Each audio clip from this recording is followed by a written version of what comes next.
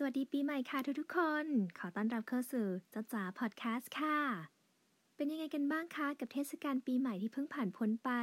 คุณผู้ฟังได้ทำอะไรสนุกได้เฉลิมฉลองกันกับคนที่คุณรักยังไงบ้างคะเมื่อพูดถึงปีใหม่เนี่ยนะคะนอกเหนือจากการปาร์ตี้แล้วเนี่ยยังมีอีกหนึ่งคำที่เรามักจะได้ยินบ่อยๆในช่วงเวลานี้นั่นก็คือคำว่า New Year Resolution นั่นเองค่ะเชื่อว่าหลายคนน่าจะผ่านหูผ่านตามาบ้างนะคะสำหรับคำนี้ไม่ว่าจะเป็นคำที่คนพูดกันหรือว่าโพสต์ลงนะคะในโซเชียลมีเดียต่างๆทั้งใน Facebook บ้าง Instagram บ้างว่าแต่เจ้า New Year Resolution เนี้ยคืออะไรวันนี้เราจะมาพูดคุยกันค่ะสำหรับคำว่า New Year Resolution นะคะก็หมายถึงคำปณิธานที่เราตั้งขึ้นในช่วงของปีใหม่นั่นเองค่ะก็คือเป้าหมายเนาะที่คนเนี่ยวางไว้ว่าจะต้องทำอะไรนะคะให้ได้ภายในปีใหม่ที่กำลังจะมาถึงนั่นเองซึ่งส่วนใหญ่แล้วเนี่ยก็จะเกี่ยวกับการดูแลตัวเองปรับปรุงตัวเองให้ดีขึ้นนะคะในปีใหม่ที่กำลังจะมาถึงแบบนี้ซึ่งเป้าหมายเหล่านี้ก็คือสิ่งที่แต่ละคนตั้งไว้นะคะเพื่อหวังว่าจะทำให้ได้สำเร็จก่อนสิ้นปีจะได้ปรับปรุงตัวเองให้ดีขึ้นได้พัฒนาตัวเองนะคะตามคำปณิธานที่ได้ตั้งเป้าหมายเอาไว้ในช่วงต้นปีแบบนี้ซึ่งคุณผู้ฟังรู้ไหมคะว่า New Year Resolution ที่ได้รับความนิยมมากที่สุดคืออะไรใช่แล้วล่ะค่ะมันคือการลดน้ำหนักนะคะนอกจากนี้ก็ยังมีเรื่องราวของการเรียนรู้อะไรใหม่ๆดูแลตัวเองให้มีสุขภาพดีขึ้นหางานใหม่ที่ดีกว่างานปัจจุบันหรือการเลิกสูบบุหรี่หรือการเลิกดื่มเครื่องดื่มแอลกอฮอล์แบบนี้ก็เป็น New Year Resolution ที่ได้รับความนิยมเป็นอย่างมากเลยค่ะซึ่งเทรนด์การตั้งคำปณิธานแบบนี้เนี่ยนะคะก็เริ่มต้นมาจากทางประเทศตะวันตกเนาะแต่ว่าปัจจุบันเนี่ยนะคะก็ได้รับความนิยมกันอย่างแพร่หลายในทั่วโลกเลยทีเดียวค่ะเรียกว่าในแทบจะทุกวัฒนธรรมนะคะก็จะมีความเชื่อคล้ายๆกันว่าช่วงเวลาส่งท้ายปีเก่าต้อนรับปีใหม่เนี่ยก็จะเป็นช่วงเวลาที่เราควรจะปล่อยวางสิ่งเก่าๆแล้วก็รับสิ่งใหม่ๆเข้ามาในชีวิตนั่นเองค่ะทางเว็บไซต์ของ CNBC นะคะเคยระบุว่า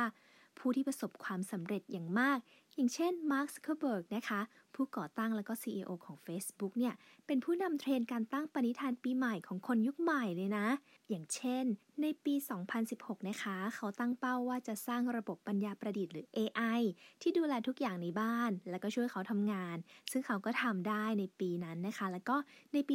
2017 เขาก็ตั้งเป้าว่าจะพบผู้คนใหม่ๆทั่วประเทศมากขึ้นแบบนี้เป็นต้นจากการสำรวจนะคะพบว่าประชากรวัยผู้ใหญ่มากกว่าครึ่งในอเมริกาตั้งคำปณิธานปีใหม่แบบนี้ค่ะ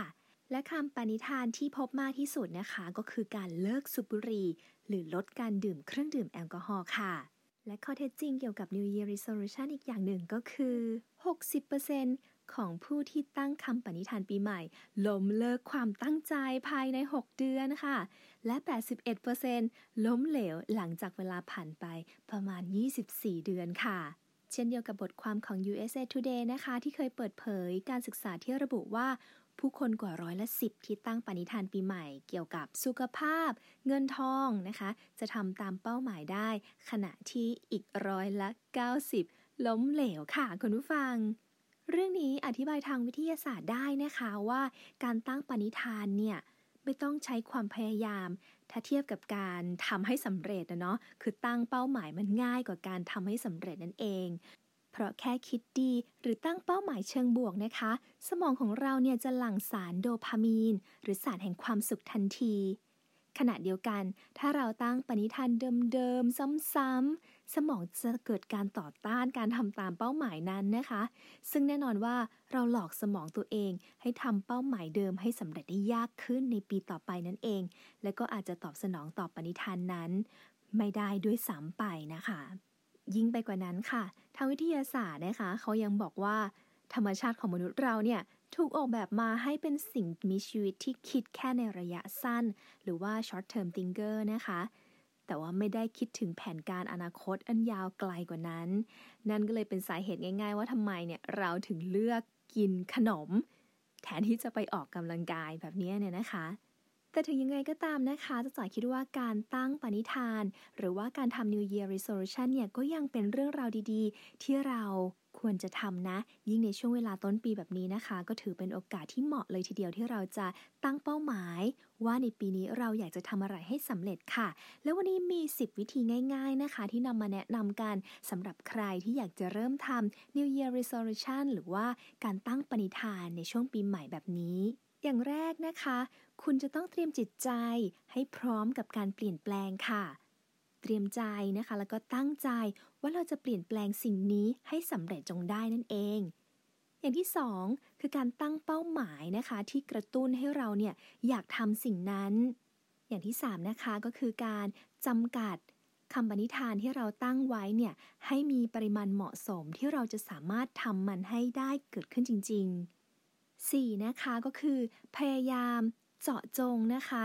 คำปณิธานของเราว่าเราอยากจะทำสิ่งนี้ความหมายก็คือเราอาจจะต้องเจาะจงลงไปให้มันเป็นข้อย่อยๆนะคะอย่างเช่นเราอาจจะตั้งเป้าหมายกว้างไปบางครั้งอย่างเช่นเราบอกว่าเนี่ยปีหน้าฉันจะตั้งใจรักษาสุขภาพนะซึ่งคำว่าสุขภาพมันกว้างไปนะคะเราอาจจะจำกัดลงมาเช่นฉันจะลดน้ำหนักเราก็จะได้มาโฟกัสตรงน้ำหนักนะคะหรือว่าเราจะออกกำลังกายอาทิตย์ละ2วันแบบนี้นะคะก็คือเจาะจงให้มันแคบลงชัดเจนขึ้นนั่นเองค่ะข้อ5นะคะคือการแบ่งเป้าหมายใหญ่ออกเป็นเป้าหมายที่เล็กๆกว่าอย่างเช่นบางเป้าหมายมันดูยิ่งใหญ่อลังการเนาะเราก็อาจจะแบบว่าทำมันให้เล็กลงกว่านั้นและค่อยๆทำนะคะจากจุดเล็กๆให้รวมกันเป็นเป้าหมายใหญ่ในอนาคตก็ได้ค่ะอย่างที่6อันนี้ก็สำคัญเหมือนกันนั่นก็คือการเขียนเป้าหมายของคุณออกมาลงบนแผ่นกระดาษแบบนี้นะคะเพราะเขาบอกว่าถ้าหากเราแค่คิดไว้เฉยๆและไม่เขียนออกมาเนี่ยคุณผู้ฟังมันยากมากนะคะที่เราจะสามารถทำตามเป้าหมายนั้นได้ดังนั้นเขียนมันออกมาเลยค่ะ7แบ่งปันนะคะความคิดคำปณิธานของคุณกับคนอื่นๆ8คือการที่เราจะรู้จักชื่นชมยินดีนะคะเมื่อเราทำได้ตามที่เราตั้งเป้าหมายเอาไว้ข้อ9คือการตรวจสอบค่ะว่าคุณได้ทำสิ่งที่คุณตั้งเป้าไว้อย่างเป็นประจำหรือเปล่าไม่ใช่ว่าหยุดหายไปลืม1 เดือน2 เดือนก็ยกเลิกไปแบบนี้นะคะต้องหมั่นคอยกลับมามองเป้าหมายของเราและเช็คดูตลอดเป็นประจำสม่ำเสมอนั่นเองค่ะและอย่างที่10นะคะหากคุณหลุดออกจากเส้นทางที่คุณตั้งเป้าหมายเอาไว้ให้รีบกลับมานะคะให้รีบกลับมาทันทีที่รู้ตัวว่าเราเริ่มจะออกนอกลู่นอกทางไม่ทำตามอย่างที่เราตั้งเป้าไว้นะคะดังนั้นนะคะไม่ว่าในช่วงปีใหม่นี้คุณจะทำอะไรนะคะก็ขอให้คุณตั้ง New Year Resolution สำหรับปีนี้และเรามาดูกันว่าคุณจะสามารถทำได้สำเร็จภายในสิ้นปีนี้หรือเปล่าค่ะจ๋าพอดแคสต์ยังมีเรื่องราวดีๆแบบนี้ให้คุณได้ติดตามกันทางเอพิโซด Positive Vibe ค่ะ